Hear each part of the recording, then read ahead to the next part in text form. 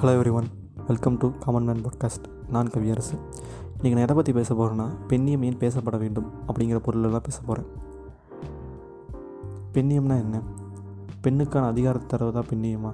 இல்லை, ஆணும் பெண்ணும் சமம் அப்படிங்கிற சொல்கிறது தான் பெண்ணியம். ஆணும் பெண்ணும் சமம்னு சொல்ல வரணும்னா அப்போ பெண்ணுக்கான நீதி எங்கேயோ மறுக்கப்படுதுன்னு தான் அர்த்தம். எந்தெந்த இடத்துல மறுக்கப்படுது, எதன் பேரில் மறுக்கப்படுகிறது அப்படிங்கிறத பற்றி தான் இதில் பேச போகிறோம். பொதுவாகவே பெண்ணனா எப்படி இருக்கணும் அப்படிங்கிறதுக்கான வரைமுறைகள்லாம் நம்ம சமுதாயம் உருவாக்கி வச்சுருக்கு. பெண்ணுக்கு கற்பு இருக்குது, அவள் ஒழுக்கமுடையவள், நாணமுடையவள், அதிகமாக பேச மாட்டா, மென்மையானவள் அப்படிங்கிற ஒரு கோட்பாடு உருவாக்கி வச்சுருக்கு. இந்த கோட்பாடுகளில் மீறவங்களெல்லாம் கெட்ட பொண்ணுங்க அப்படின்னு பேசுகிறதும், கொஞ்சம் வாய் அதிகமாக பேசுனா வாயாடின்னு சொல்கிறதும் நம்ம சமூகத்தில் நடந்துக்கிட்டு தான் இருக்குது. இங்கே ஒழுக்கம் என்பதே ஆணுக்கு தனியான ஒழுக்கமும் பெண்ணுக்கு தனியான ஒழுக்கமாக தான் இருக்குது.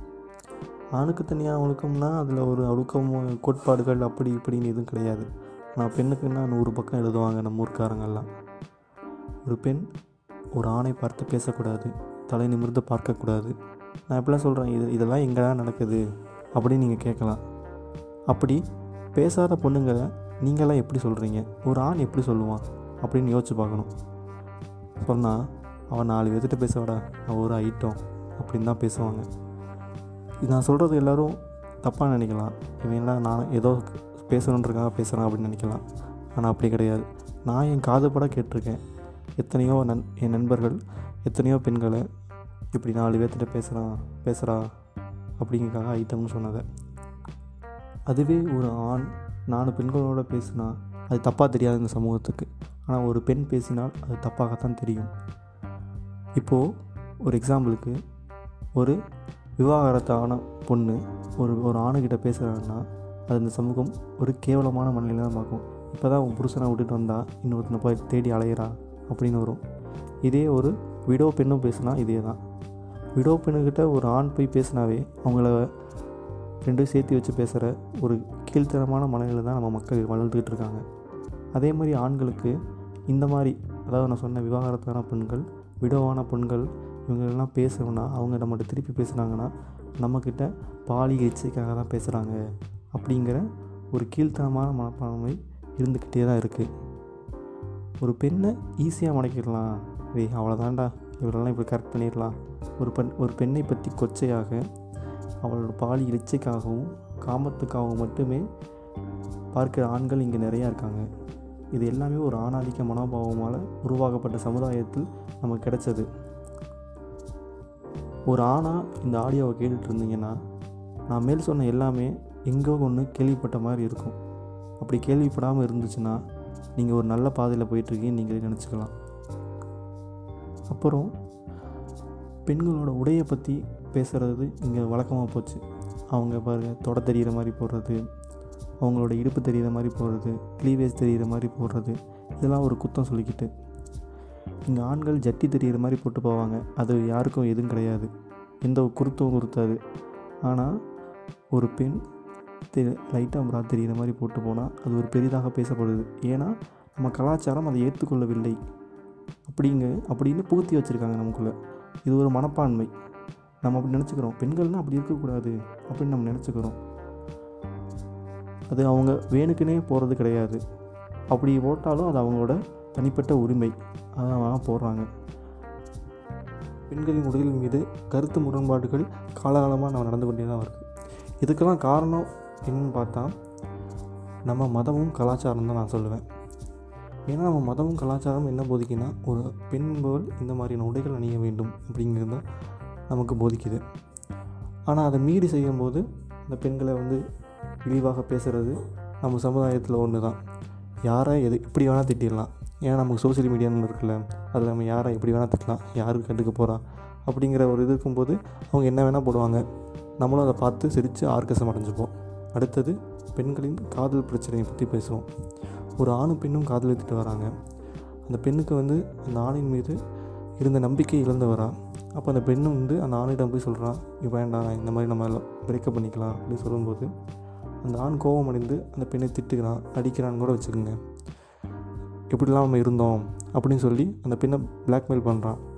என்னால் விட்டு போக முடியாது அப்படிங்கிறான். இங்கு ஒரு பெண்ணுக்கு ஒரு ஆணை தன் காதலை நிராகரிக்கின்ற உரிமை கிடையாது. அப்படி நிராகரித்து போனால் அவன் மேலே ஆசிட் ஊற்றுறது. ஒன் சைடாக லவ் பண்ணிகிட்ருப்பாங்க. அப்புறம் ஃபஸ்ட் டைம் போய் அந்த பொண்ணுகிட்ட ப்ரப்போஸ் பண்ணுவாங்க. அந்த பொண்ணு வேணான்னு சொல்லும். இந்த அழகை வச்சு தாண்டி நீ இப்படி பண்ண அப்படின்னு சொல்லி அவன் மேலே ஆசிட் தெளிக்கிறது. இதெல்லாம் நடந்து கொண்டு தானே வருது நம்ம சமுதாயத்தில். அப்போ ஒன்று இப்போ ஒன்றுனாலும் அது தொடர்ந்து நடந்து கொண்டே தான் இருக்குது. இந்த வன்முறைகள் பெண்கள் மீது நடந்து கொண்டே தான் இருக்குது. இதுக்கு காரணம் என்னென்னா, அவள் என்ன சொல்கிறது, ஆண் அப்படிங்கிற ஒரு அகங்காரம். அவள் யார், அவள் எப்படி என்ன நிராகரிக்கலாம் அப்படிங்கிற அதிகாரத்தில் ஒரு ஆண் செய்கிற தவறு தான் இது. பெண்ணுக்கு நிராகரிக்கிற உரிமை கூட கிடையாது அப்படிங்கிறது தான் பல ஆண்களின் மனநிலையாக இருக்குது. முரண்பாடுகள் நம்ம சொல்லிக்கிட்டே போகலாம், நிறையா இருக்குது. ஏன் ஒரு சுயன்முகத்தை எடுத்துப்போம். சுயன்முகம்னா மாஸ்டர்பேஷன். உட்பட எல்லா ஆண்களும் தன் வாழ்க்கையில் மாஸ்டர்பேஷன் பண்ணியிருப்பாங்க, சுயனுபவம் கண்டிருப்பாங்க. ஆனால் ஒரு பெண் அவள் சுயனுபவம் கண்டானா அவளை எப்படி இந்த சமூகம் பார்க்கிறது அப்படின்னா, கேவலமான பதிவுகள் நம்ம பார்த்துருப்போம். யூசி ப்ரௌசர் யூஸ் பண்ண எல்லாத்துக்கும் தெரிஞ்சிருக்கும். இந்த நடிகை சுயனுபவம் கண்டால் அப்படின்னு பார்த்துருக்கோம். அதை நம்ம தேடி உள்ளே போய் படித்து ஆர்கசம் அடைஞ்சிப்போம். ஏன்னா நமக்கு அது அப்படி ஒரு கேவலமான புத்தி. ஆண் என்பதும் ஆர்கசம் அடையலாம், சுயனுபவம் கண்டு கொள்ளலாம், அது எந்த ஒரு தவறும் கிடையாது. ஆனால் பெண் அப்படி பண்ணானா அவள் ஒரு பாலியல் இச்சைக்காக தான் அப்படி செய்கிறான். அவளுக்கு இந்த காமம் தேவைப்படுகிறது அப்படிங்கிற ஒரு கேவலமான புத்தி வருவது. ஏன் சில பெண்களுமே தான் அப்படி நினைக்கிறாங்க, இது ஒரு என்னது இது, இதெல்லாம் யார் பண்ணுவா அப்படின்னு. அப்படி ஏண்டி அலையிறீங்க, நீங்கள் போய் கல்யாணம் பண்ணிக்க வேண்டியதானே அப்படிங்கிறதும் சொல்லுவாங்க. ஒரு இச்சை, ஒரு ஆசை தோணுகிறதுக்காகலாம் கல்யாணம் பண்ணிக்க முடியுமா?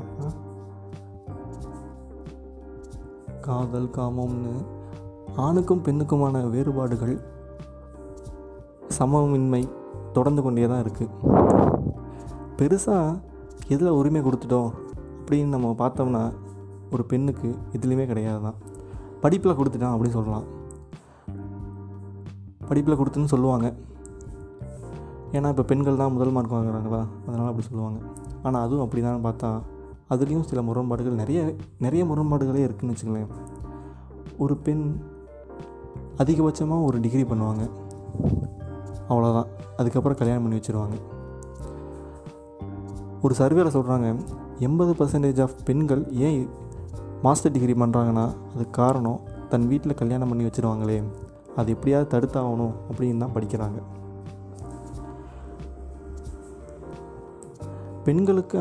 அவர்களுக்கான திருமணம் எப்பொழுது நடைபெறும் அப்படிங்கிறத கூட அவங்களுக்கு உரிமை கிடையாது. நான் படிக்கணும் அப்படின்னு ஆசைப்பட்டாலும் இல்லை நீ எதுக்கு படிச்சிட்ருக்க, பொம்பளை பிள்ளை உனக்கு எதுக்கு படிப்பு அப்படின்னு நிறுத்திடுவாங்க.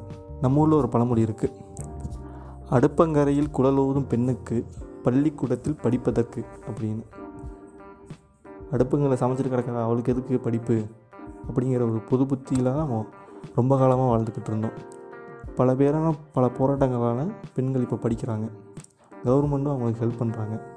மேல் படிப்பு படிக்கிறதுக்கு அதுக்கான என்ட்ரன்ஸ் எக்ஸாம் எல்லாத்துக்கும் பெண்களுக்கு இலவசம்.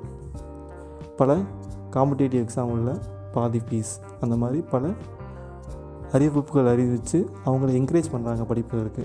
ஆனால் அப்படி படிக்கிறதுக்கு கவர்மெண்ட் சொன்னாலும் பல பேர் போராடினாலும் தன்னோட வீட்டை அவங்க எதிர்த்து வரணும் முதல்ல. அதுவே அவங்களுக்கு கடினமாக இருக்குது. அப்படி சில பேர் எதிர்த்து வராங்க, அவங்க சக்ஸஸாகவும் இருக்காங்க.